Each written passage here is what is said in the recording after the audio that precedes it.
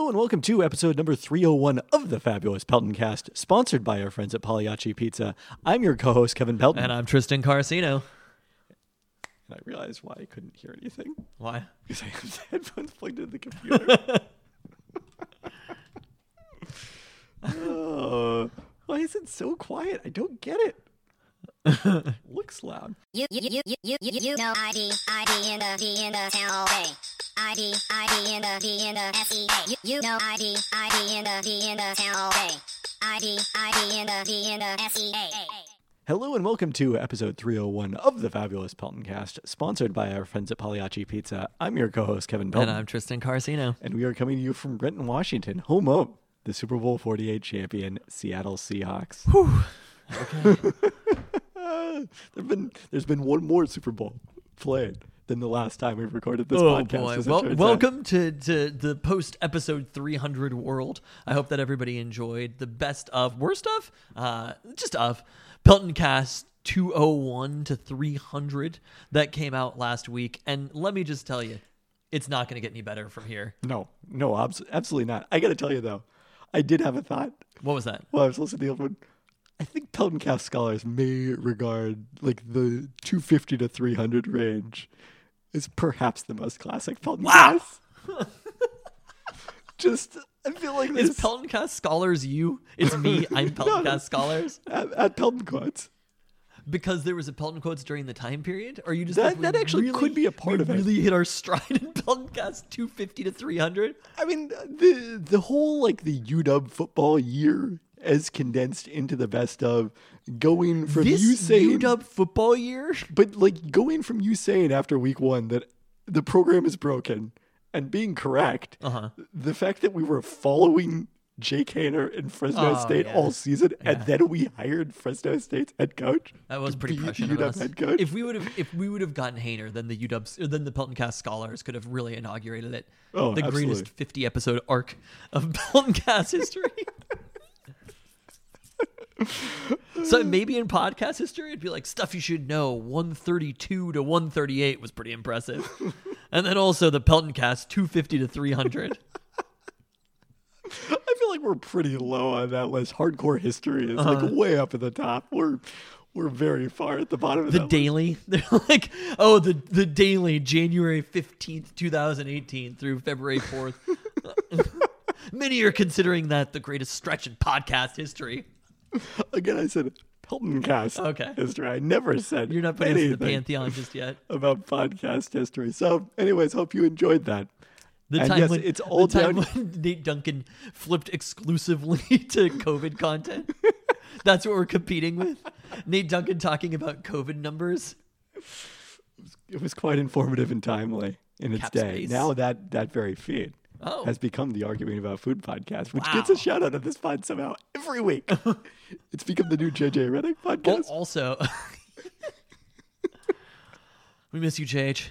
Also, I love that the COVID feed turned into the Arguing About Food feed. It's a natural transition. That's the history of America right there. Some are saying the greatest stretch in American history.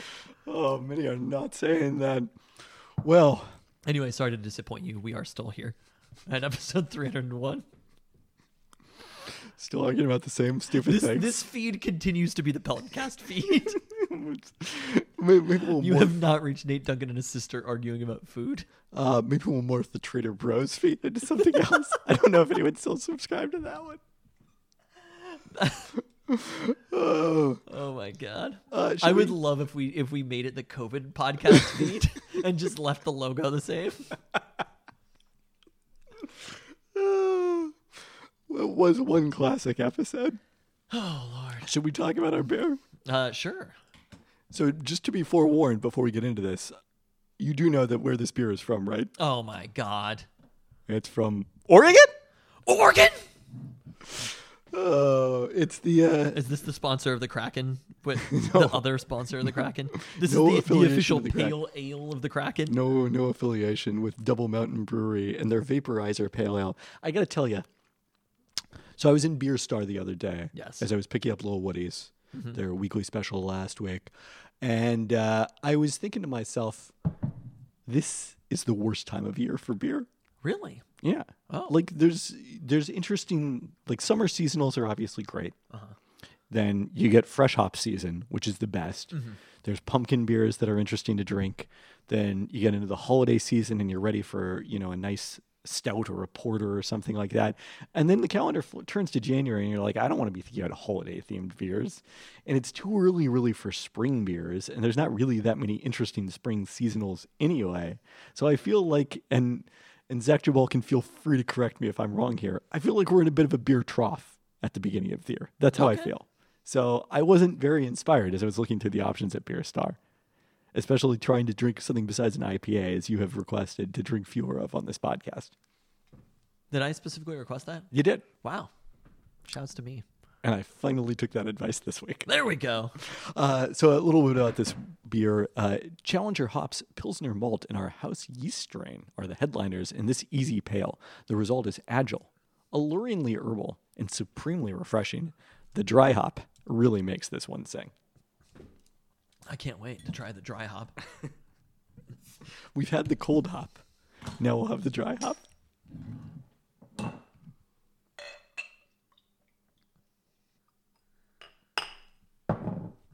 Our first toast this week to longtime Sonics coach and executive Lenny Wilkens, who was named one of the NBA's 15 greatest coaches ever in conjunction with the league's 75th anniversary. Lenny, the only person, I think he's the only person, I guess I should double check this. I think he's the only person, though, among the 75 greatest players, which he also played for the Sonics, and 15 greatest coaches. Wow. Pretty amazing dual career for Lenny Wilkens. Casey Jones, who briefly coached the Sonics in the 1990s after winning 2 championships with the Celtics in the 80s, was the other former Sonics coach on the top 15 list. Casey Jones was one of the 15 greatest coaches of all time. I definitely indexed pretty heavily to coaches who happen to be involved with some dynastic champion teams, I would say. He was with the Celtics? Yeah, as opposed to kind of the long-tenured coaches, your Bill Fitches, who were higher, and Dick Matas, who were higher on the all-time wins list, but didn't have as many championships. Although Fitch did win a championship with the Celtics before Casey Jones took over. All right, next up to former Kraken pro scout Cami Granado, who continued her second trailblazing career by becoming the third woman named an NHL assistant GM with the Vancouver Canucks last week. When the Kraken hired Granado, she was the first woman to serve in a pro scouting role in the NHL. Granado has continued to live in Vancouver, making an expanded role with the Canucks a natural fit. Wow. So that's a pretty quick promotion. Absolutely, yeah. Yeah, I mean, it's definitely in overdue in many ways. And then also, sticking to the Kraken theme here, we're not going to talk a lot, I think, about the Kraken during the roundup, but they get a couple of toasts here to Kraken broadcasters. Everett Fitzhugh and JT Brown, who will make history on Thursday, is the first pair of black broadcasters to work an NHL game together when Fitzhugh slides over from the radio booth to fill in for John Forsland on the TV broadcast alongside Brown. There we go. So a really nice feature about that last week from third Pelton brother Ryan S. Clark on The Athletic Seattle. So be sure to check that out if you haven't. It is nice to know that the Kraken are doing something right. Aside from having the official beer be from Oregon or whatever, like there are places that the Kraken are doing things correctly. Absolutely. And just not the games. Not so much. Not so much. That's it for the toast. Do we want to get into Coach's Corner? Right off the bat, Coach's Corner? Unless you want to talk a Super Bowl first. Let's talk Super Bowl first. Okay. Matthew Stafford. Oh, God. Super Bowl champion. How much of your unhappiness about this is that the Rams won vis-a-vis just knowing that I was the slightest bit correct about this debate? You weren't correct about this debate. Oh, I wasn't the slightest bit correct about this debate. Obviously, as I've said many times throughout this playoffs, Stafford has played at a higher level than Jared Goff ever did for the Rams in the playoffs. But there were moments of critical mistakes, including an interception in the end zone. I mean, that was kind of an arm punt. The other interception wasn't really Stafford's fault in this game. That was more on Skoranek. But, you know, he wasn't perfect by any stretch of the imagination in the playoffs. But that final drive for the touchdown, I feel like that was the drive where, if that's Jared Goff, don't think the Rams are winning the Super Bowl. They're probably not there, but I don't think they're winning the Super Bowl. So they update DVOA weekly through the playoffs, right? Correct. They're number 4. Or, yeah, I think they're number 4. Like, basically tied with the Buccaneers in number 3. You're giving credit. They're number 5, it looks like, Team DVOA. You're giving credit to a team that finished 5th overall in DVOA and beat the number 17 team by DVOA here. Barely. Just barely beat them. This is your champion that you're feeling good about? This is like... I mean, they're still the Super Bowl winners. Great. Good for them. Really proud of them. You want to take that bubble championship? This was a less impressive championship than that, right? They limped their way to the Super Bowl. They had easy opponents in every single round. I mean, there was great... I mean, I don't think that Tampa Bay was an easy opponent. Again, Tampa Bay, you have to switch over to regular season plus playoffs. That's where the Rams are 4th. And believe it or not, did not end up behind the New England Patriots as they did in the regular season only version. I want to see where Cincinnati is in the regular season plus playoffs. I mean, they're still very low. I'm sorry, but they just... Oh, a few stats. Okay. They just didn't beat that good of a team. Like... Not on Sunday, but again, they beat the Buccaneers in Tampa. The only win more impressive than that in the playoffs from a DVOA perspective was... The Niners over the Cowboys. Yeah, San Francisco. And then the Rams beat them. I mean, part of the credit you get is for beating the teams that beat the teams that are better than them. Great. They had one of the easiest roads you could possibly have to a Super Bowl. Like, yes, the win at Tampa was a nice win, but beyond that, they had 3 home games out of 4. Like, I'm sorry, but you can't tell me that this wasn't an easy road to the playoffs. I mean, it's literally unprecedented in NFL history, right? Because you can't have more than 2 home games before the Super Bowl unless you can't have more than 2 home games before the Super Bowl. Yeah, so they played the most home games in playoff history. That's correct. Because Tampa Bay only played 1 last year. This is your champion, and they still managed to fuck it up. Like, the person who should be mad in this scenario is Matthew Stafford. Well, nobody should be mad they won the Super Bowl. Matthew Stafford is pretty excited at the moment. I don't know. But like the person who got, let's say that they lost this game. Sean McVay lost them this game. Like, in this hypothetical world that they lost. Like, by running the ball too much? It was a horrible game plan, right? It was an awful game plan. The fact that they had to wait until this final drive to finally start passing the ball was just like, Matthew Stafford, Super Bowl winner Matthew Stafford, should be furious with Sean McVay, because this is not a sustainable way to play football. Be furious with Sean McVay? Does he get to be furious with Sean McVay as well? Well, I mean, in the end, he got the targets, but like, they didn't play a good football game anywhere, and they had probably how many of the best players on the field? I mean, they definitely had clearly the 2 best players on the field. Yes. And that's what ultimately mattered in the fourth quarter. And possibly more. And Matthew Stafford was not one of those 2 best players. No. So, like, why are we... Again, this is the same shit with Jimmy G. Why are we talking about Matthew Stafford? Because he's a Super Bowl winning quarterback? Because he made 1 good throw in the game? But Stafford... The point wasn't, is Stafford going to be the best quarterback in the NFL if he goes to the Rams? The point was, is Stafford's addition going to materially change the Rams' outlook? And I think the answer to that was yes. I don't know if I agree with that. You think that, I mean, they still had, Cooper Kupp had like a historically great season. He did. And it's obviously partially because of Stafford. He but was Cooper there Kupp before. Was pretty fucking good. He was injured at various times. He was injured when they played in the Super Bowl previously. But Cooper Kupp, players go to different levels throughout their career. You can't just say Cooper Kupp is here. Like, he's clearly in his prime. And I don't think it was just because of Stafford. Like, Cooper Kupp can get open. And a lot of quarterbacks could get the ball to Cooper Kupp. And then at the same time, Aaron Donald, who somehow didn't win Defensive Player of the Year, is the greatest defensive player I've ever seen in my entire life. TJ Watt had the sack record, so you're not allowed to vote for anyone. But if you say you vote that Aaron Donald is more deserving, it's disrespectful to TJ Watt and sacks. I didn't even know that he had the sack record. Yes, I'm not really keeping up with the dialogue. He did break. But like, Aaron Donald is the greatest defensive player of all time. I mean, we weren't around for prime LT. We can't really speak to that, or even really prime Reggie White. Like, I remember Reggie White's Packers days, but not him as an Eagle when he was more in his physical prime. I have a really hard time buying that those players have as much of an impact as Aaron Donald has on every single play of the game. It's not like he just breaks through and gets sacks. Like, Aaron Donald is, I guess, of any defensive player that I've ever seen play, he is the most impactful defensive player. You know, because you basically can just wipe secondary players out completely because they're too hard to, Or they're too easy even to Jalen avoid. Ramsey, it was clearly a penalty on T. Higgins when he got beaten for the touchdown, but Jalen Ramsey did not have a particularly great Super Bowl. And you would have said probably that he was the third most. I mean, Jamar Chase is up there at some point if we're taking the best players on the field.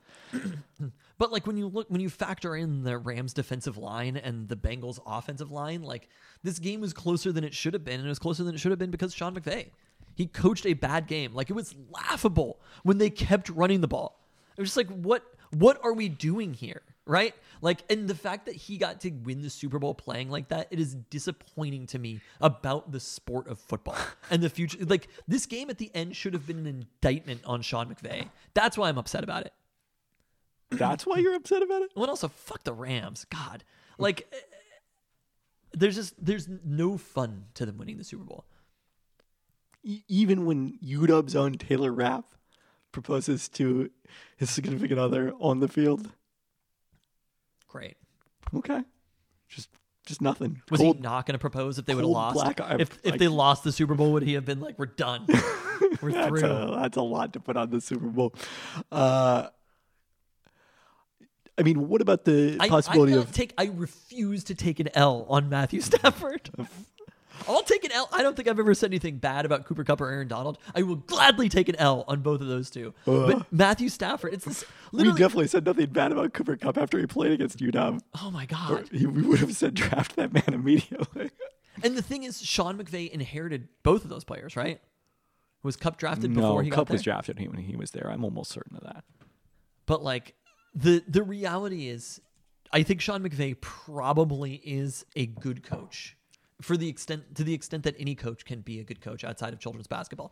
And like I think he probably is an above average coach, all things considered, but his game plans and the amount that he relies on running the ball, just pounding the ball up the middle, ultimately make him a probably below average coach overall. I think this was an atypical amount for them to rely on running the ball when they were running the ball unsuccessfully. So it was odd that they didn't adjust more, but eventually they did. But like, this is your offensive genius that you're watching. He was a mockery. He was a mockery of modern football in the game. I mean, the worrying thing is that they won, so Pete Carroll's going to take the lesson. I need to keep establishing that run. They were 9th in offensive DVOA, like including the playoffs. They won more because of their defense, without question. It wasn't an impressive offense. Matthew Stafford made one throw. It's the same as the Jimmy G shit. It's like the fucking Niners block a punt and get a touchdown. I think you're putting a little too negative a spin on Stafford's performance in this game, especially given the receiving core after Odell Beckham Jr. went out, when they were also without Tyler Higbee. I mean, that's 3 of their top 4 receivers. Like, those 4 guys never all played together because Beckham got there after Woods tore his ACL, but 4 of their 4 best receiving options, the 3 others besides Cooper Kupp were not out there, and it was a pretty severe drop off after Cooper Kupp from that point on. Wow. Scoronic hater. I mean, it was a pretty costly drop into an interception. Whatever. It's fine. Like, it's just whatever. The Rams can have a Super Bowl. And I think the important thing to remember is Aaron Donald. It's so crucial to go out on a high note like this. You look at Tom Brady had the opportunity last year. Look what happened this year. You too could lose to the Rams at home next season. So definitely Aaron Donald. Time to hang him up. You've done all there is to do. I have to look at Aaron Donald's age. He's 30. 30? God. If I could retire at 30, I would. Oh. I'd need a time machine. Oh, no. I mean, I did functionally retire at 30. You retired at 30. So you were in LA for the Super Bowl week. Was the excitement around the City of Angels about the Rams and the Super Bowl palpable? Oh, palpable. Literally, you could see the excitement on every single city bus and nowhere else. Oh, no. It was like, there was one flag that we saw at the beach. Shouts to the beach. The excitement about the beach, way stronger than the excitement for the Rams. Do you think the beach listens to the pod? If the beach was a fan of anybody, it's definitely not the Rams. I think the beach likes the Niners and the Raiders a little bit. It didn't hate for the Rams to win, but it ultimately didn't care. The just like literally nowhere you went could you find a Rams fan. It was like almost poison in LA to be a Rams fan. Like, it says something about you if you're a Rams fan in LA, and it's not a positive. Even the people who went to the game, like celebrities who went to the game, there was not a single, I guess Snoop Dogg with his... Judd Apatow. Judd Apatow's a Rams fan? He posted Go Rams, I'm pretty sure. Wow, when was the last time he made a good movie? You think those two things don't line up? I mean, I enjoyed The King of Staten Island. The King of Staten Island? Yeah. It was fine. I'll tell you what else. His movies have not aged that well. Toxic masculinity much. Anyway, it'll be remembered as a time period in the future. We'll look back on it. It'll be a little bit embarrassing for society. In the same way that the films of Judd Apatow are similar to this LA Rams Super Bowl. We'll look back on it, and it'll be a little bit embarrassing for society that it happened. It was kind of funny. So I got back, and Jan was like, "Did you see all the riots or whatever?" And I was like, "What are you talking about?" Jan's definition of riots is very loose. Also, so she came over to watch the halftime show on Sunday after doing yard work in my front yard for portions of the second quarter, and at one point wondered whether you were going to be safe in LA. It took her whether she was asking if they lost or won, but either way, I was like, no, I don't think that you have to worry about that. It's not like, it's not like the Philadelphia is winning the Super Bowl here. I truly loved the idea that there would be quote unquote riots. She said that they showed them on TV, and I was like, I don't know where that was, but it definitely wasn't anywhere near me. I didn't see anything after the about game it. was over. It was just like immediately like it didn't happen. Wow, it was kind of wild. So we went to this bar, Low Boy, in Echo Park. I was staying with third Pelton brother Reese. He was friends with the general manager of Low Boy. We debated. We went back and forth about where we were going to go. We were like, will this bar be too full to go to? A bar in LA be too full to watch a Rams Super Bowl? I mean, I when I once went to watch games in LA on a random Sunday, there was a bar that was too full to watch the Seahawks game on Sunday ticket. So it's... No, that's because people in LA are fans of other teams. Yeah, they're happy to go to bars just to not watch fans the Sunday slate, just not the Rams. The Rams. Yeah. Like the Eagles probably played on that Sunday or whatever. The Raiders, the Niners. Notably, there was Daniel Jones's first start. There were a lot of Giants fans there. Yeah, there's Giants fans, Steelers fans. All the other teams have fans in LA. That's not the question. It's just the team that plays in LA. And this is the team in LA that has the more fans than the other team that plays in LA. That is the best part. Bring the Chargers to Portland, though. Come on. Are they playing a football stadium in Portland? I just haven't played. It doesn't. Do the Chargers play in a football stadium now? Well, they do play at currently SoFi? at SoFi. Yes, previously they did not. That's it really may funny. have been not Memorial Coliseum. What's the name of the soccer stadium now? It's not Geldwen anymore. Providence Park. And do the Portland Pilots have a football stadium? I think Portland State. Portland does not play football. Portland State does play at Providence Park. That's where they'll play. Yeah. There we go. We have it settled. They'll have more. Imagine how many fans the Chargers would have in Portland, especially with Herbert as the quarterback. Oh yeah, that would be huge. Oh, wow. Anyway, so we went to this bar, Low Boy, in Echo Park. We walked in. There was like, I don't know, 8 people there or whatever. Immediately, we're able to sit more or less at like the best seats in the entire place. And most of the people there were cheering for the Rams, but it was sort of like, kind of like passive cheering. So like the game, there were only a few times where Reese and I like really let ourselves cheer for the Bengals.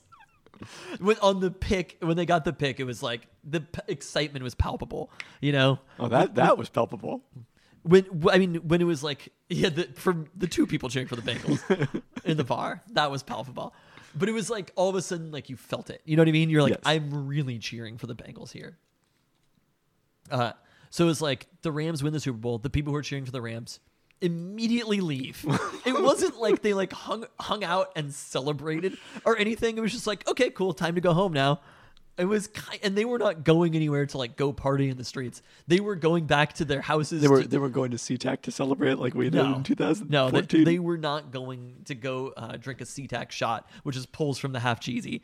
Like that was not what was going on. They were going back home to watch Euphoria or whatever. Like right, like big night. Yeah, they had for other your things consideration.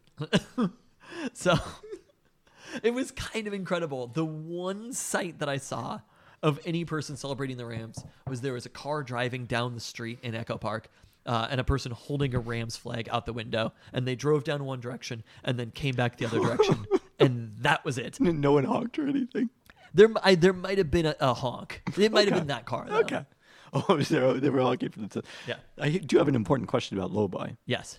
You posted a picture of a burger and fries on Instagram. And if I didn't know better, I would have thought that was from Loretta's. I'll tell you what. If Loretta's is the best burger in Seattle, this burger, apples to apples, probably would have been the best burger in Seattle. Wow. It was excellent. Holy crap. I mean, I don't find myself in Echo Park very often, but I guess I maybe do. I'm going to have to... I don't find myself in LA very often is the answer. I haven't been there since the summer of 2020. You go down there to celebrate Matthew Stafford. Or summer of 2019, I should say. You're like, woo, I thought this would work out slightly better than Ben and Tristan did. Now I'm a Rams super fan. I actually was driving the car with the Rams flag. Wow. Better than Loretta's. I think so. So here's the thing. They make their own ketchup, and it's smoked ketchup. Okay. It was incredible. So they had that with the fries. Yeah, it was excellent. I mean, the deal was $12 for the burger, fries. This was a Super Bowl special. You know, it's the palpable excitement about the Rams. The being Super 12th Bowl. fan. Yeah. By the way, can I say... So the burgers, fries, and a beer of your choice. So that could have been... And some of the beers were like $7 on draft. It was a phenomenal deal. But the downside compared to Loretta's, I bet they didn't even have Rainier Tall Boys. That's true. They did not have Rainier Tall Boys. A thing about the Rams, quickly. Oh, God. The Rams house thing is the saddest attempt to make some sort of home tradition happen. Rams? Oh, that's what they say, like Dog's House? Rams House? Yeah, but like the PA announcer repeatedly says it throughout the game. And then Stan Kroenke tried to work it into his post-game. Thank you. That's E. Stanley Kroenke to you. As if he wasn't already unapproachable enough. He was like, no. I'm going to now sound like a movie villain on top of that. When he was Stan Kroenke, that's a St. Louis name. Now that you're the comical villain, was he was appointed to some sort of post by Trump, wasn't he? Or was that not him? Okay. Him, no. I assume most NFL owners are. He's like, I mean, next year he's going to have a fucking monocle. They may not have specifically been appointed to post. Bring me Odell Beckham Jr. I'm E. Stanley Kroenke. His public speaking is a lot more awkward than that. It is it not really? villain. You couldn't hear that? They didn't No, show they literally, that was the other thing. They cut away? The game ended, music came on. It was like they knelt it out and then music came on. They were celebrating. It was done. The Super Bowl and any interest in the Super Bowl was over in that second. That is perfect. As the clock hit 00. It wasn't like nobody stayed and watched the speeches. I didn't see it. I think it might have still been on the TV on silent. But it was like, I think Stronger by Kanye West came on. And it was just like, we were off for the rest of our night. It's always awkward when the owner has to say something in that scenario. Uh-huh. Paul Allen, I don't feel like Paul Allen said anything, but maybe I think he did. Yes, he must have. But even by that standards, Kroenke was like especially awkward and not excited enough about winning the Super Bowl. E. Stanley Kroenke. He definitely said something Return about on doing investments. it at Rams' house. Doing it at Rams' house. Oh God, I hate it. Yeah. They should have leaned into the Ramley. We are Ramley. That is legitimately clever.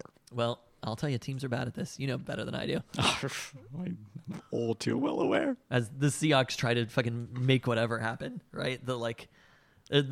People are very excited about this new Sounders jersey. Are they? Yeah, it seems to be getting positive reviews from what I can tell. Good. The Sounders are at least trying. I just want things that are your own. Like if you take something and completely rip it off for another city, it's not that fucking hard, people. But I've been critical of people who've worked in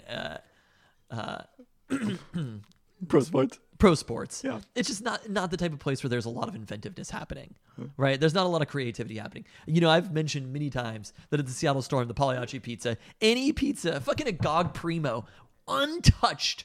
The cheese pizzas from Pagliacci, every single pizza from Pagliacci is great. This is not an insult to Pagliacci pizza in any way, because even the cheese at Pagliacci is phenomenal. It's just that. Thank you to our sponsors. But obviously. Any pizza that had any ingredients that were not pepperoni or cheese, not a soul in the Storm offices would touch them. I just got there and I was like, where the fuck am I? You people can't even eat ricotta? Like, this is bonkers. Of course, at pro sporting events, they're just like, what's happening in wherever, Detroit, Philadelphia, etc. Let's rip that off completely. You can't even eat fucking ricotta on your pizza. So, of course, you haven't figured out anything creative to do in your own stadium. I mean, I don't know who the Seahawks ripped off the 12 flag from, but like now every team has a tradition like that before games. A 12 flag, Texas A&M. Well, I think we know precisely where they ripped it off from.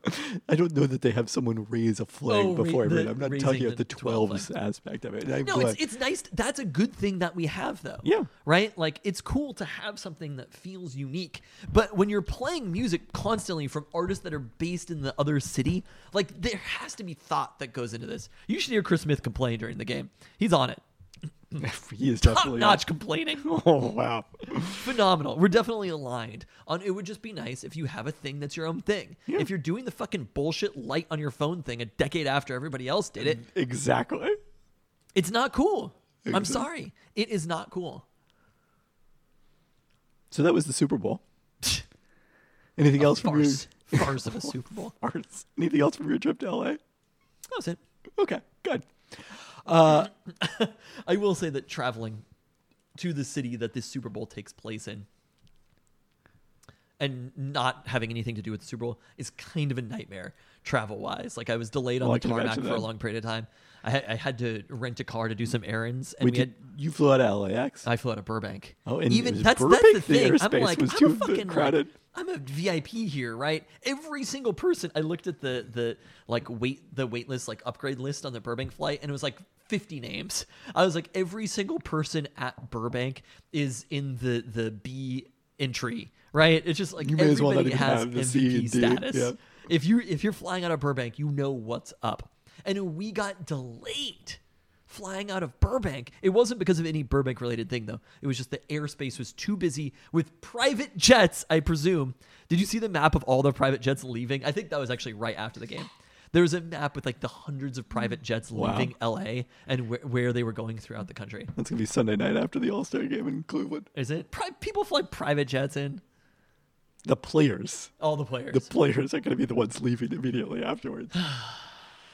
Anyway, so that was kind of annoying. Yeah, we had to pick up a car at the JW downtown, which was like the home site basically for like the activation. Yeah, the home activation for the like NFL stuff, and it was kind of a nightmare.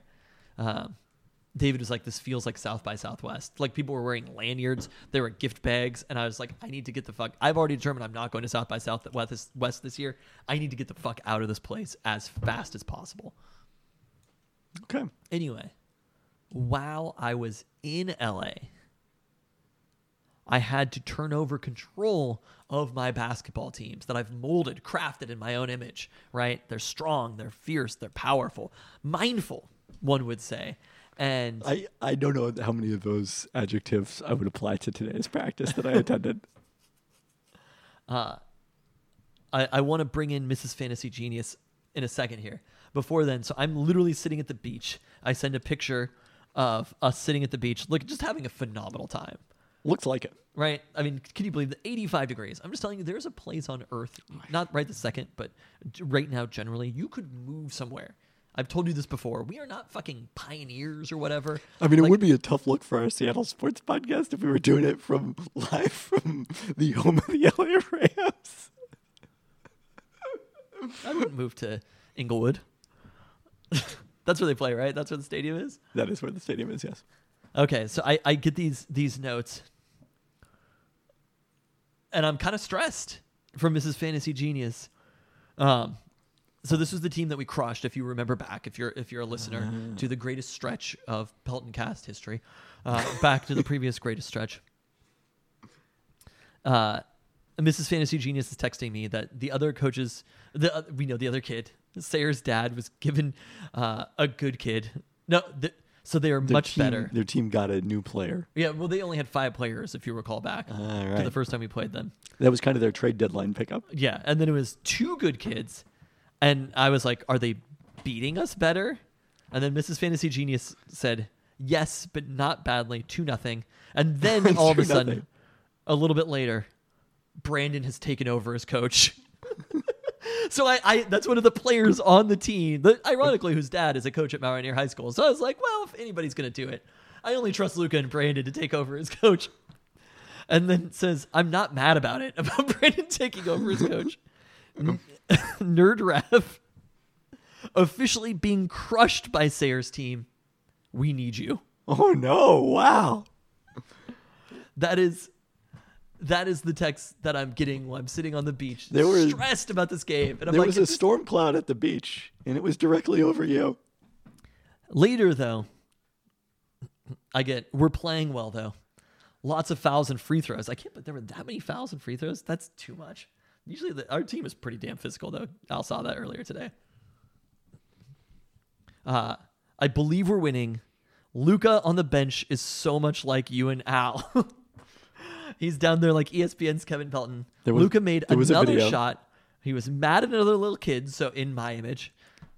Holy shit, Luca just stole the ball from the kid that took it, from that kid, took it all the way down court and made a shot. Game over. Seriously, his best game ever. Sent me a video of Luca scoring a play. It was like he passes the ball in bounds, gets the ball back, knocks down a shot, and I proceeded, as a proud parent who couldn't watch my child's team, to show every single person in the city of Los Angeles that video. Wow, that was palpable. Rock stars, record label people, publishers, every single one of them saw the video of Lucas scoring that basket in the game.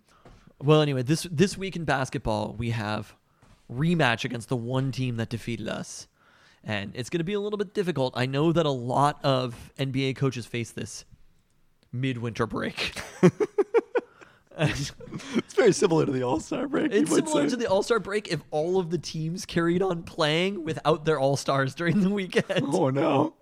So, we come up against the team that beat us the time before and midwinter break. So this is revenge week for fourth grade basketball. Well, I look forward to an update next weekend. Let's get into Seattle sports in our usual rundown. You're making me drink this beer from Oregon 2 weeks in a row. We can't do Oregon sports? We've already done 45 minutes. I think we probably need to get really fast. All right, so speaking of getting a bunch of new players at the trade deadline, the Blazers did that too, and also started becoming more successful, shockingly winning 3 in a row. Their last 3 games, starting with the Lakers the night before the deadline at home, and then Josh Hart made his debut after they got him in the CJ McCollum trade on Saturday. They came from way down to beat New York, one of the season's biggest comebacks. Then on Monday, won in Milwaukee against the Bucks playing without Giannis. Are the Blazers too good? I don't think they're going to keep winning this many games, but in addition to Hart making every 3 he takes, which is probably not going to continue, but he is a very good player. Justice Winslow has been awesome. Really? Which is maybe a big thing. I mean, he's still very young, was someone who... Really? Yeah, I mean, he was a one and done in 2017, I think, maybe 2016. He, 3 years ago at the deadline, Memphis gave up a lot, or 2 years ago, I should say, at the deadline, before the bubble, Memphis gave up a lot to get him. They gave up Jay Crowder and Andre Iguodala in that deal with Miami. And instead of getting in draft picks, they got back Justice Winslow because they viewed him as their future starter at small forward. And then he had a hip injury in the bubble, and it just kind of never worked out there. But the potential is still there. The Blazers are also wisely using him as kind of a big man, and because they're so small, instead of a 3, which I think is a better fit for him. Is there a chance that the Blazers actually make the playoffs instead of the Pelicans? If they trade CJ... There's a real chance that they make the play-in instead of the Pelicans. What I mean, the play-in, yeah. The Pelicans lost earlier tonight. If they trade CJ in a move that people were just roasting them for, but then the Pelicans don't make the play-in and the Blazers do, I don't want them to as somebody who wants the Blazers to have bad draft picks. But here's the thing. They have the Pelicans pick? They have the Pelicans pick. I mean, the Pelicans could jump into the top 4 and keep their pick, but they are actually helping their pick in some ways if they block the Pelicans from the play-in. What did you think in general about these trades? I think people were, really unhappy with the return, but I just don't think to me, to get a first-round pick that could be in the lottery for CJ McCollum, in addition to Josh Hart, who's a really good player on a great contract, that's a phenomenal return to me. That part of it, just given CJ's contract and his age, there was a risk of that being very difficult, I think, to trade in a year or two here. And then, Norman Powell, they basically treated that as something of a salary dump. They did get back Keon Johnson, who was a first-round pick last year. But they were both free agents, right? No, Powell was he's on contract. That's the issue, is he's got 4 years left on his contract after this. The Blazers kind of sacrificed a lower starting salary because of their luxury tax position, and in turn, they gave Powell an extremely long contract for a player his age and his size. And the Clippers, that's not a big deal to them at all. They don't mind paying the luxury tax. But if you're a below 500 team and you're paying the luxury tax and you've got 4 more years of Norman Powell, that's, again, a bit of a concern. I think why he didn't have as much value league-wide. But they did get a recent first-round pick this year, Keon right? Johnson. Or is that last year? Yeah. I mean, this season. This is his rookie season. This is his rookie season. Yeah. I'm not the world's biggest Keon Johnson fan, but I think there's like this whole, drive the car off the lot. The pick becomes less valuable. And I think that concept has gone way too far in that direction. What's the difference? You have to draft a player with it at some point. Yes, exactly. But there's just it's the magic boat thing. Mm-hmm. It could be, the box could be anything. It's a magic box thing. It could be anything. It could even be a boat, like the Family Guy meme. So people are overvaluing that. And then, Robert Covington, I don't think had very much value, and people are contrasting it with the fact that they gave up 2 first-round picks to get Covington. But when they did that, Covington had 2 cheap years left in his contract. The Blazers used 1.5 years of that. He's only got 6 months left, so his value was not nearly as high anymore. People just don't think. I mean, people... Instead of thinking, what they do is they go on Twitter and tweet, who the fuck is Kevin Pelton? No, usually they go on Reddit. On Reddit. Don't do that, as it turns out. I definitely had a very good time reading multiple 100 comment threads of people roasting you. But in the end... Why are you booing me? I'm right.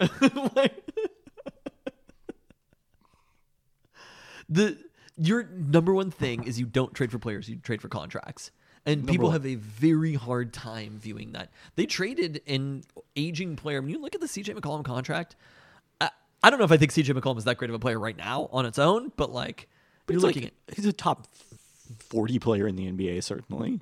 $30 million, $33 million, $35 million for his age 32 season. Yeah. It's an albatross. The salary goes up, and his production, given his age, is likely to go down. That's the piece that I think people have a really hard time with, is just that players... When it's also just, there's this concept of who cares about the contract, just get the player. But people don't think about what's the sacrifice that's going to come later. So in the Blazers' case, the sacrifices that came later are these trades they made this week. And people are upset about them, but they're really the result of all these moves that go back to giving C.J. McCollum the extension in 2019 after getting to the conference finals, etc., trading Gary Trent Jr. for Norman Powell last year. Yeah, I'm personally for it. I mean, it just didn't feel like they were going anywhere with that particular core. I don't think the Blazers are actually going to be better like they've played the last 3 games, but at least they're going to be younger and have some more options to either use this big trade exception. They're clearly going to target Jeremy Grant again at the draft using that trade exception. Or if they don't use that, then they potentially can have some cap space as well. I mean, I just think a player like CJ's probably, even though I love CJ, same. I mean, and his farewell piece in the Players Tribune was I was legitimately emotional reading it. I think CJ is, on a personal level, it seems like a great person and a very good basketball player. And he is the exact worst type of player to have on your team. Somebody who's not a top 10 player, but you have to pay this kind of money.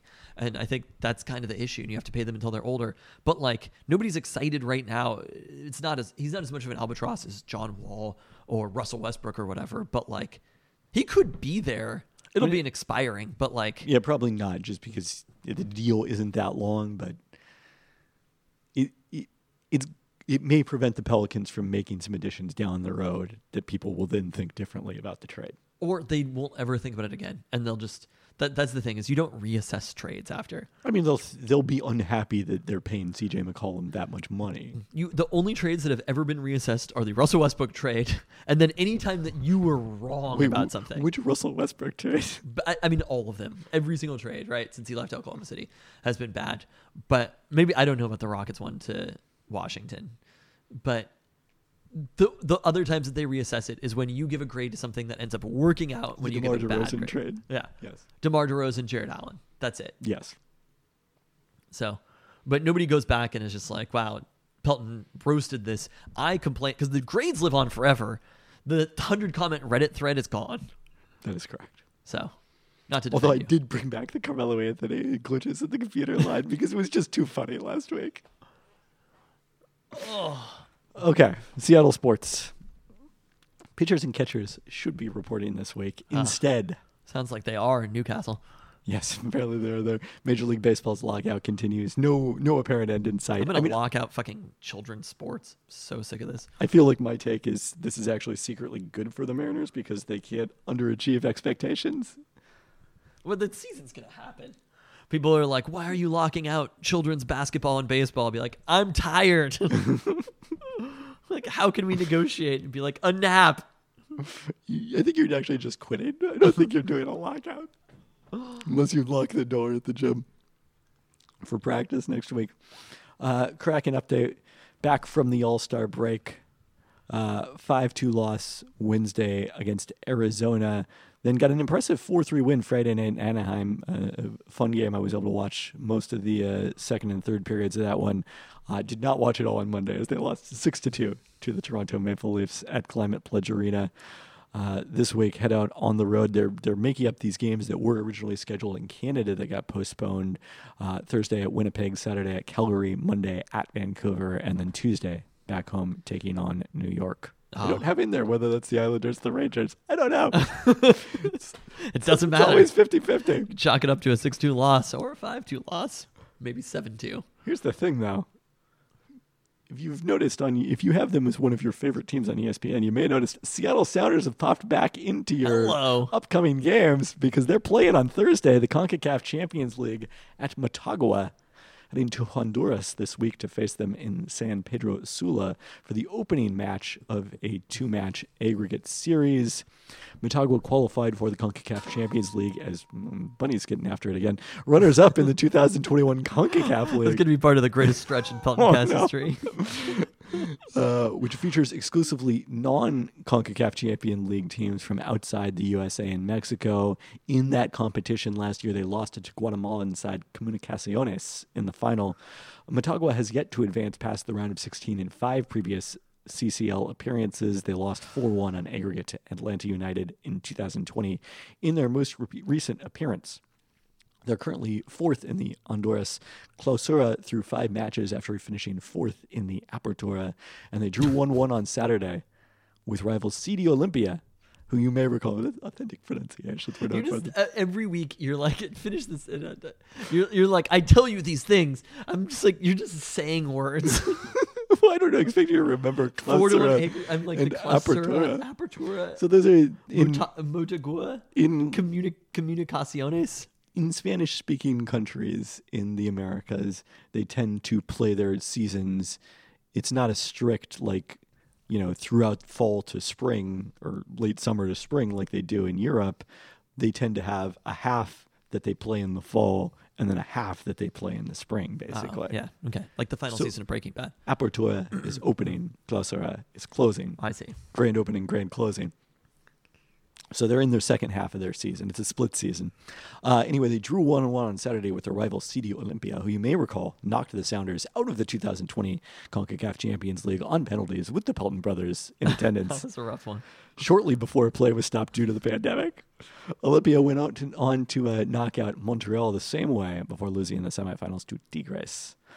Sounds like the Sounders should pretty much have their first choice squad available. Nuhu's the only person who hasn't been in training, and I believe he did travel with the team to Honduras. He's definitely going to be available for this match, so all right. We'll see how much he plays. But going to be exciting to see Sounders soccer again. It doesn't feel like that long ago, because it wasn't. All right, some more off-season updates on the Storm. After participating in a USA basketball training camp in the U.S., Brianna Stewart was in Seattle on Thursday for the in-person press conference announcing her new contract with the team. Sadly, I was not able to attend because that press conference started literally minutes after the James Harden-Ben Simmons trade. So I couldn't even jump on the you created that Zoom. press conference in F. The timing of it I did, unfortunately, great enough for me. She gave it an F for calling the organization family. Wow. And said there was never a chance of her leaving, despite the meeting she took with the New York Liberty, and said the decision... Man, I'd feel really shitty about that if I was the New York Liberty. I know. I mean, Jewel Lynn basically was like, hey, I got to go hang out with some friends in New York. And Stewie said this, like, are we being used here? I think they knew what the deal was. Said her decision to sign a one-year deal was strictly about the WNBA's coming prioritization rules, which was we talked about a couple weeks ago on the pod. Starting next year, if you're not back for opening night, you will be suspended for the entire season by the league. It's not a team choice, it's by the league. And then in 2024, if you're not back for the start of training camp, that will apply.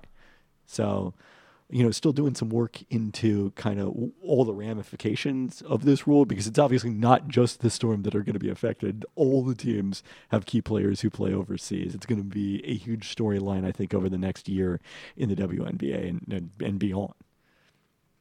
The other relevant WNBA thing that happened in the past week is on Friday, my ESPN colleague Michelle Vopel reported that Courtney Vandersloot will be re-signing with Chicago on a one-year contract, which sets her up to be an unrestricted free agent in 2023, when the Storm will presumably have an opening at point guard. The Kent native possibility to fill that. Also, Kelsey Plum, I think I may have mentioned previously, she's going to be an unrestricted free agent in 2023. So some intriguing possibilities for the Storm at point guard then. Really? That is correct. Wow. If they could replace Sue with one of Courtney Vandersloot or Kelsey Plum. I mean, Plum, by all accounts, seems very happy in Las Vegas. I don't know that I'm counting on that happening. Wasn't there like a thing where one of her teammates was talking shit about her on Instagram?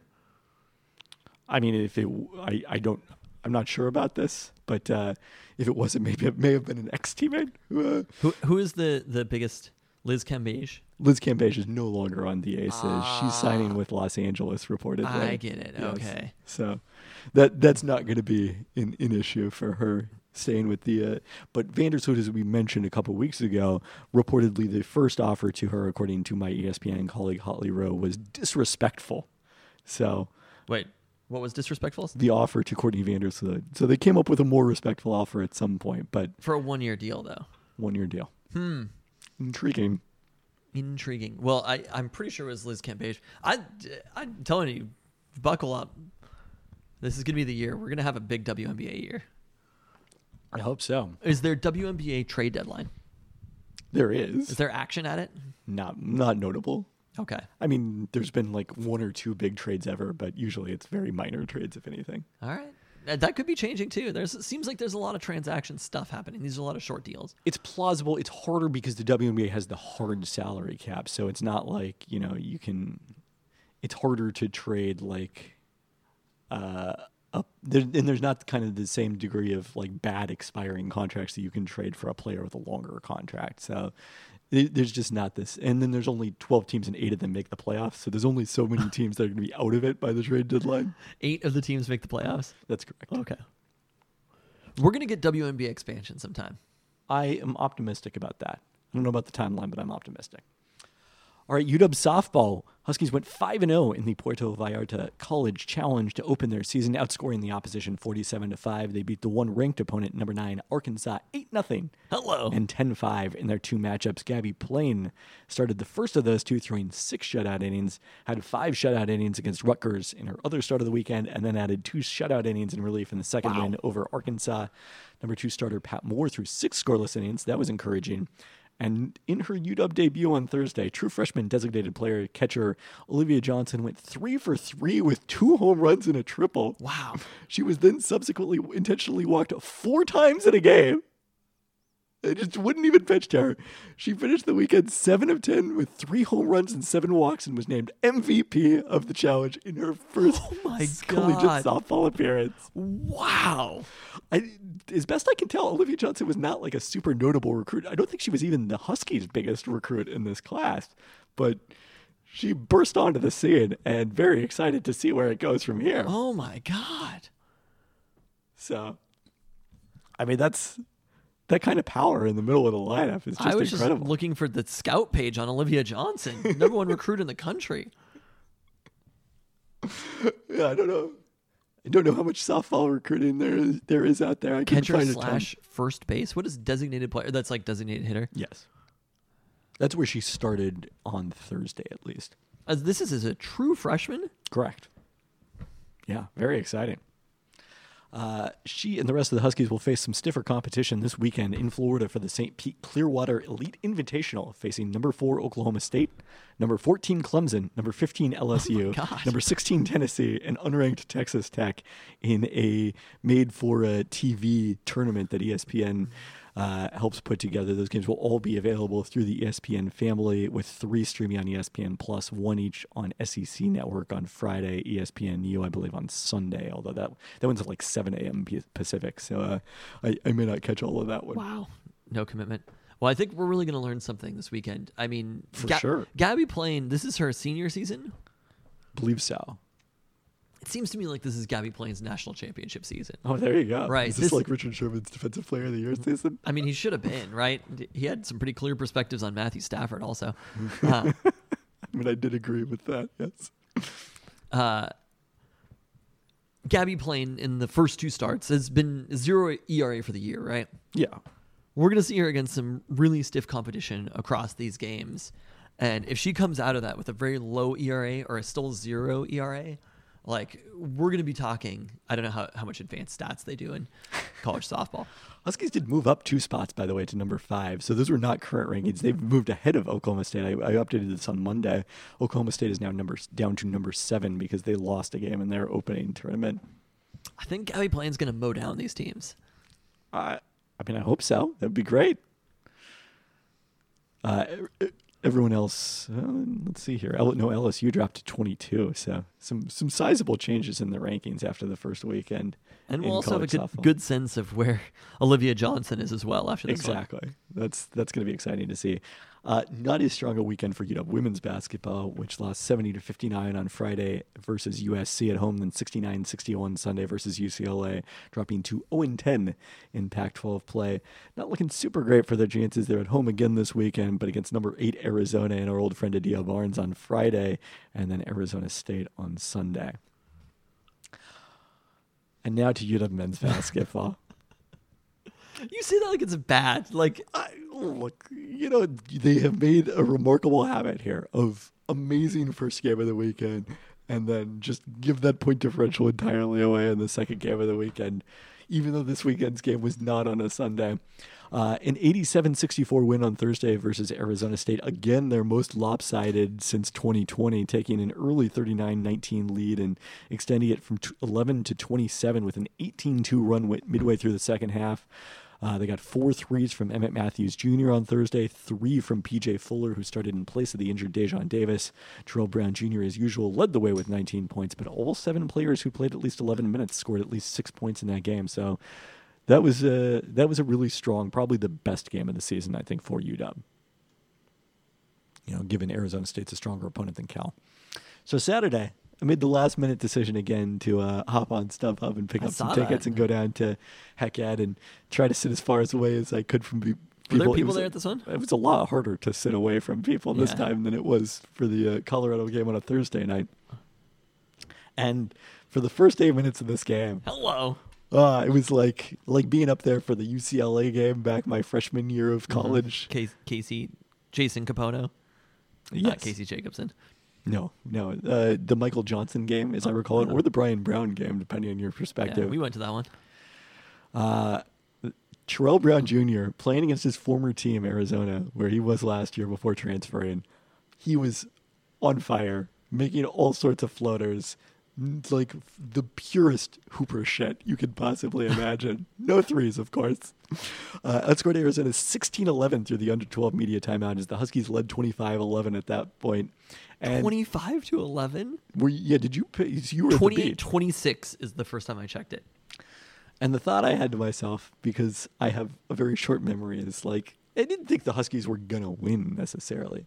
But I was like, oh, hey, classic college scenario. The home underdog takes an early lead. The road team tries to fight back and come back to win it. And at least the Huskies aren't going to get blown out. Those were the famous last words I said to myself. I mean, I'm telling you, it's the same. I didn't say this about the Super Bowl. The second that I think to myself, holy shit, we're going to do this. The Bengals are we now? The Bengals are we. They were we on Sunday. Look, I was in LA. All Wii's are off. I guess that makes sense on some level. The Wildcats, as it turned out, were not rattled. They went on a 24-4 run to take the lead for good, then started the second half with a 13-2 run to ensure that it was never close again. Despite Terrell Brown Jr. scoring 29 points, the remaining Huskies combined for 39 on 12 of 38 shooting, went 3 of 17 on threes, and this is an amazing stat, 4 assists in the game. And for a team that has thrived, this is a big reason why they got blown out, thrived on transition and running off of opponent steals, had just 2 against Arizona. So the Arizona went on to win this 92-68, the final, in favor of the number 4 team in the country. It's the same thing, though, whenever they lose these games. It's just 3-point shooting. And Terrell Brown has been consistently great in every single one. They somehow can shoot I don't believe you don't believe in 3-point defense, do you? No. So you don't believe in 3-point defense in the same way that I don't believe in at least most coaching ability? I don't know if I would say in the same way, but yes. For some reason, the Huskies shoot really badly from 3 against very good teams. Yeah. Like, if you look at the 3-point percentage versus teams in the top half of the Pac-12 versus teams in the I don't know bottom if half you're of the Pac-12. aware of what they did in the non-conference schedule. They missed a lot of threes against the bad teams as well. But since, like, on Thursday against Arizona State, they didn't. But I'm saying if it was actually a product of the strength of competition, then I think it would reflect that in the non-conference when they were playing much easier teams. You think they've just gotten lucky in every single game against? I think it's just randomly worked out that way. And I mean, they don't shoot threes well in all of those games. It's just when they do shoot threes well, they actually blow teams out. I mean, they were 4 of 17 in that win that I attended against Colorado. They were 4 of 19 when they beat Cal at home. They're mostly just a bad 3-point shooting. They also went 10 of 23 in the Colorado loss, which was one of their lopsided losses. Huh, okay. So there's a lot more bad shooting games in here than good ones. 3 of 18 against Northern Illinois. Let's check in on them. Oh, God, there's a lot of red on there.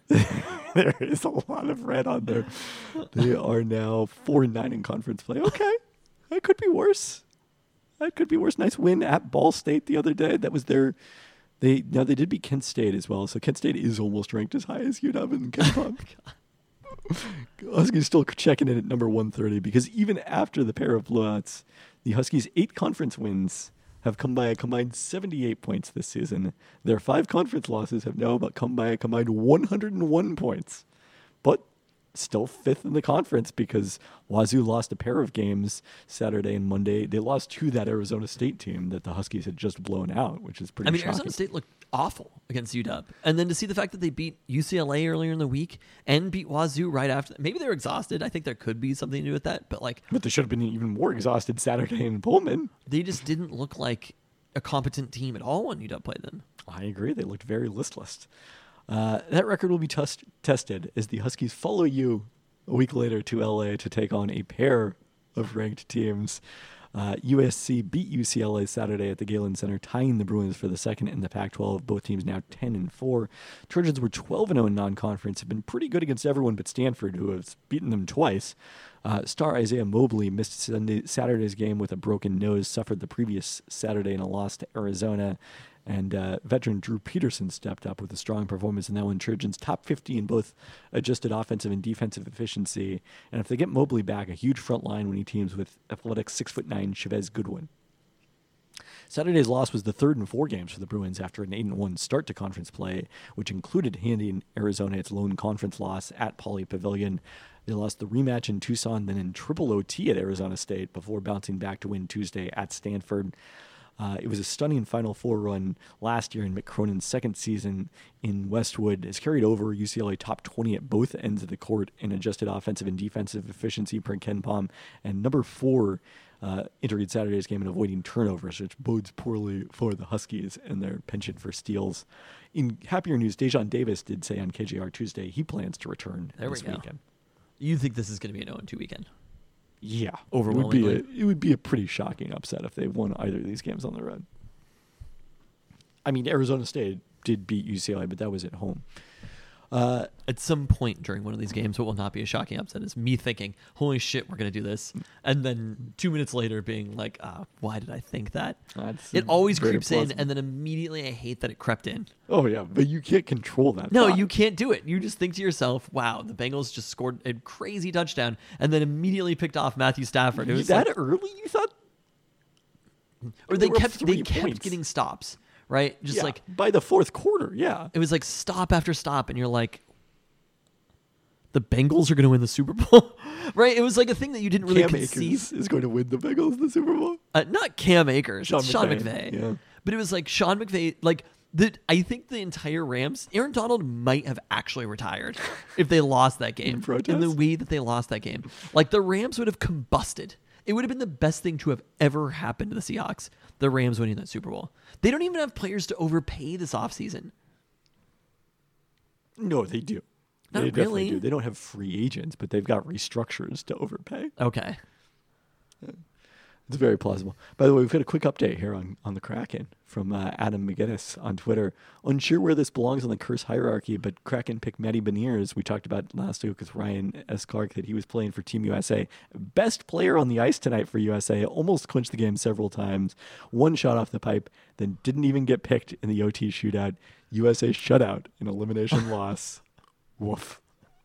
So I don't know if that, I mean, that's good for the Kraken, but yeah, pretty bad for Team USA, apparently. We haven't talked about the curse much recently.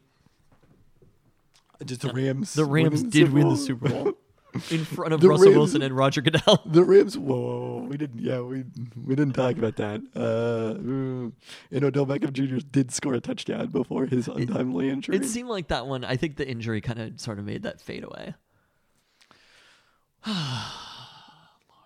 So much fucking more of this. At least other teams. That's the thing, is every team has to deal with it. We've definitely the quarterback wars have begun. Yeah. I mean, quarterbacks are now, every other position in the NFL is still the NFL. Quarterbacks are NBA. Quarterbacks are NBA superstars. Yeah, that's what I mean. Eventually we're going to get a James Harden situation. A quarterback just like tanking. Going to their handpicked team and then immediately wanting out is the James Harden situation. But the last two champions in these sports have been the Portland Timbers and the Los Angeles Rams. Think about that. The Portland Timbers? Yeah, the Timbers won MLS Cup. You've lost this information. I'm saying that rivals of the Seattle teams have won the last two major pro sports championships. Okay. Can you put this together now? That might be the curse. Well, the way that this Kraken situation plays in the curse is it gives them hope. And hope is maybe the greatest curse of all, right? What do you have to say about hope? The line from Shawshank is, "Hope is a dangerous thing. Hope can drive a man insane." Yeah, think about that, Kraken fans. All right, let's talk about the Seahawks, who finally announced their 2022 coaching staff on Hope Tuesday. Being a dangerous thing. Exactly. The defensive additions were reported last week. Sean Desai is joining the Seahawks with the title of associate head coach defense. Seahawks also hired former Vikings defensive back coach Carl Scott as their defensive passing game coordinator. Scott had worked in the same role at Alabama before spending 1 year with the Vikings under Mike Zimmer. Jake Heaps of ESPN Seattle reported that Desai was in demand, obviously, and got strong title, salary, and assurances from Pete Carroll that he'll have an important role in defensive game planning. I hope he got that in writing. Yeah, he got it in writing, like there was a good faith to keep the team in Seattle document. It's part of the contract, a thing that is totally undefinable. Hope he got that in writing. His addition, Oklahoma City? Never heard of it. Yeah. Big role in molding the defense. I'm a man possessed. His addition became more important after the Vikings hired Ed Donatel as defensive coordinator under their new head coach, Kevin O'Connell, who I believe was introduced on Tuesday. So Donatel not obviously joining the Seahawks. More important for them to bring in Desai. The two additions bring the Seahawks youth. Scott's 36 and Desai is 38. both younger than me. So what am I doing with my life? New schematic perspectives. Scott's known for his use of match coverages similar to what the Huskies used under Jimmy Lake that offer schematic flexibility between man and zone in terms of your defensive coverages. So you add that to sort of the Vic Fangio elements with Desai, and Clint Hurt is being promoted to defensive coordinator, and definitely, I think offer some hope, yes, that Pete Carroll is going to be evolving his defense. It's a really fun thought, and that's why it's terrible. It's definitely off-season talk. But the reality is, I mean, you could look at this, you could delude yourself into thinking that Pete Carroll recognized that the defense that he had a strong hand in molding didn't play as well as he wanted them to last year. Same with the offense. And that Pete Carroll finally, at age 79, how old is he? I believe he is 71. He finally got it. At age 71, Pete Carroll was like, I'm just going to oversee everything. We're going to let the experts in their particular fields handle those 70. areas. He's 70. And then we will get to week 2 of the season. They might go through a whole offseason, a whole training camp, a whole preseason, expecting this to be the case. But the second that Pete Carroll sees something that doesn't agree with him personally, it'll all be finished. He'll fix it. He'll fix it. Yeah. And that's why these hirings are really exciting and ultimately do not matter. Unless for some reason Legion of Boom comes back and they sign Michael Bennett and Cliff Averill this offseason. In their prime. Additional, surprisingly dramatic degree of change on offense that just came together in the last staff. week. I mean, we knew that there was going to be a lot of change on defense. This kind of came together in the last week. On Friday, the Seahawks fired offensive line coach Mike Solari. He was replaced by run game coordinator Andy Dickerson, who had the title of assistant offensive line coach with the Rams before following Shane Waldron to Seattle. The Seahawks then used that open spot to bring back Sanjay Lal to their coaching staff as wide receiver coach and offensive passing game coordinator. He had been a senior offensive assistant in 2020 before spending last year with the Jaguars as wide receiver coach. Lal is a UW graduate who was on the roster for the 1991 National Championship after transferring from UCLA. Oh, wow. He's kind of old. Yeah, he's been an NFL assistant since 2007. With Lal's return, Nate Carroll moved from wide receiver coach to senior offensive assistant. Running back coach Chad Morton added the title of offensive run game coordinator, while Dave Canales will replace Austin Davis as QB coach. And then other promotions for former Seahawks Aaron Curry, Kerry Joseph, Deshaun Shedd, and Will Tukuafu, as well as former NFL player Damian Lewis and Brad Idzik, who is wow, that's part a of the lot coaching of staff. Former Seahawks who are in the mix there. A surprising number. What are they doing? Just assistants. Let me pull up the titles for all of them. I didn't say what they changed from because I gotta admit I'm not sure what their titles were. I didn't know that any of them were on the staff, so I thought Will Tuguafu might have still been on the team. No, they only have they one. Move him to defensive line this last year? They only have one fullback left on the roster. Tukuafu is quality control defense. Deshaun Shedd, assistant defensive back coach. Damian Lewis, assistant defensive line, defensive tackle. Aaron Curry, assistant defensive line, defensive end. Did I miss anyone in there? Kerry Joseph. Kerry Joseph, assistant QB coach. Assistant QB coach? Yeah. Not CB? Yeah. Ah, all right. I like that. Well, that's nice. I think they're all keep getting some checks. I mean, it's good to have former players involved, certainly. Uh-huh. So. To talk about why running the ball up the middle is important. Oh. You got to have people there to carry your water for you. I mean, I guess, look, we knew that there was going to be a degree of change after the Seahawks didn't make the playoffs. And whether that came internally from Pete Carroll's desire to change or external pressure from Jody Allen and Burt Coldy and Vulcan crew that, look, you're not in trouble, but you can't just run back to the same group. Uh-huh. You have to shuffle all your coordinators around. That's what they were like, shuffle everybody around. And the Austin Davis move we knew was separate, although Yeah. he ended up leaving the Auburn offensive coordinator job due to personal reasons. So, but this is still a greater degree of change than I expected from the Seahawks coaching staff. I mean, I guess so, but like, again, look, maybe the shit mattered, but like, we're talking about positions that I feel like the amount of people, these positions probably didn't even exist 2 decades ago in There football. are a lot more assistant coaches than I used to. I don't think the change is as dramatic as in basketball, where staffs have like tripled in the last 20 years, but they've still grown. Oh, it's an offensive display of wealth that is happening, that teams can just hire whomever they want, right? Like, they're just like, we have so much money. We could hire thousands of assistants, right? There's an endless pool of money going around for them to hire. Just if people want to be around Aaron Curry and Kerry Joseph and Deshaun Shed and Will Tuguafu, then sure, we can give them a job. Pay them how many hundreds of thousands? Whatever. It does not matter because it's obscene, the display of wealth that exists around the NFL. And at the same time, none of the shit matters. Like, and maybe on a tiny, tiny scale, these position coaches do ultimately matter. But like, when you're talking about what that coaching has to flow up through to the point of it actually making an impact on the field, I think it's really difficult to see. I mean, the one thing that irks me is like people will say, well, like, is this a good hire or not? And look, obviously we're going to a lot of times give the context of, if you're hiring Sean Desai, how good was the Bears defensive DVOA, which I think we've talked about in the past. We didn't talk about it this week. But to like say, oh, this is a good coordinator or a bad coordinator, and then bigger yet to go to, this is a good coach of a position group or not, like, it's way more about the players than it is about the coach. I hate to break it to you.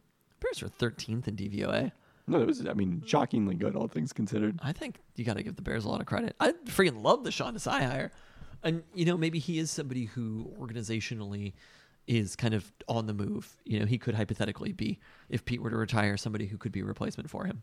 I don't know if I'd be happy to see that, but it's awesome for Sean Desai, and I like Sean Desai. Yeah.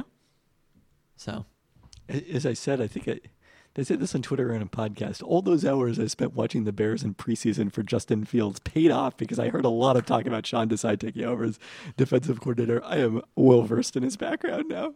His lone season as defensive coordinator of the Bears. Do you think he was offered a defensive coordinator job this year and ended up choosing this position instead? No, I doubt he was offered a defensive coordinator job. I mean, he was in the running for some of these jobs that went elsewhere. So if he was just like, I'm going to take the Seahawks job over that, I think he would not have been in the running. He wouldn't have been interviewing for those jobs. But I think there would have been other similar positions elsewhere on teams, perhaps with a less defensive-minded head coach. I do think if you're Sean Desai to a certain extent, like, this is maybe the best job to take because you can't specifically get blamed for anything. Right? It's so general that if stuff goes well, you can get 100% of credit. But if stuff goes bad, there's specific people to blame. There's a defensive coordinator to blame, right? You've got Pete, the defensive coordinator, the individual position coaches. It's very general. I'd also recommend on The Athletic, Seattle, third Pelton brother Mike Sean Dugard did a piece talking to players and coaches who have worked with these newcomers and Clint Hurt, who is getting promoted to defensive coordinator. I thought it was a really interesting thing. I forget which defensive lineman it was that said this, but one of the Seahawks defensive linemen mentioned that what they liked about Clint Hurt was that he had a view that went beyond just the defensive line, but it was also how the coverages fit into what the defensive line is doing and how kind of the whole defense works together, which is the sort of big picture thinking I think you're going to need if you're moving into a defensive coordinator position. Yeah, that's awesome. I mean, I like all these coaches. So, yeah, but this is the kind of thing we talk about in February, and then in October, it probably nobody's going to be all that worried about. They'll get roasted by the Vikings. They'll be like, Desai! I mean, people were talking about that. I don't know who the secondary coach was who was out in that Vikings game, and they were like, that's why. that did come up. Andre Curtis was Curtis, yes. I just love the idea that Andre Curtis not being there was like make or break for the team. I mean, they did play especially poorly in that. It was Cliff Averill who said that, by the way, and compared it to Dan Quinn, who went from defensive line to defensive coordinator. Yeah, who would be surprised that a defensive lineman would think that? But in terms of like having that holistic perspective. Yes. No, I trust Cliff Averill. KJ Wright had some positive things to say about Clint Hurt as well on that podcast. Oh, I think Clint, from everything that Mike Sean has said, he's very well liked in the staff. And I think they probably had to offer him this position to keep him here. It seemed like the allure of the Mario Cristobal Miami job was pretty strong. And, we all know that Mario Cristobal will probably be fired within the next 2 years. So seeing how good of a coach he is. I mean, he didn't get fired in Oregon. He left of his own volition. You know what's up with Mario Cristobal. I think that Mario Cristobal is going to be successful at Miami. I do not believe that. I mean, I believe that Mario Cristobal somehow made Justin Herbert look like a bad quarterback. I don't know if I'd go that far. I mean, yeah, I wouldn't go that far. I did look up how many days there were until the NFL draft, though. How many? 72 days. There you go. Yeah. Look forward to those. The Seahawks have more than 2 draft picks this year. It's 73 days until the Seahawks make a pick. 72 days until the draft starts. 73 days for the Seahawks. On that note. Thanks for listening. Thanks.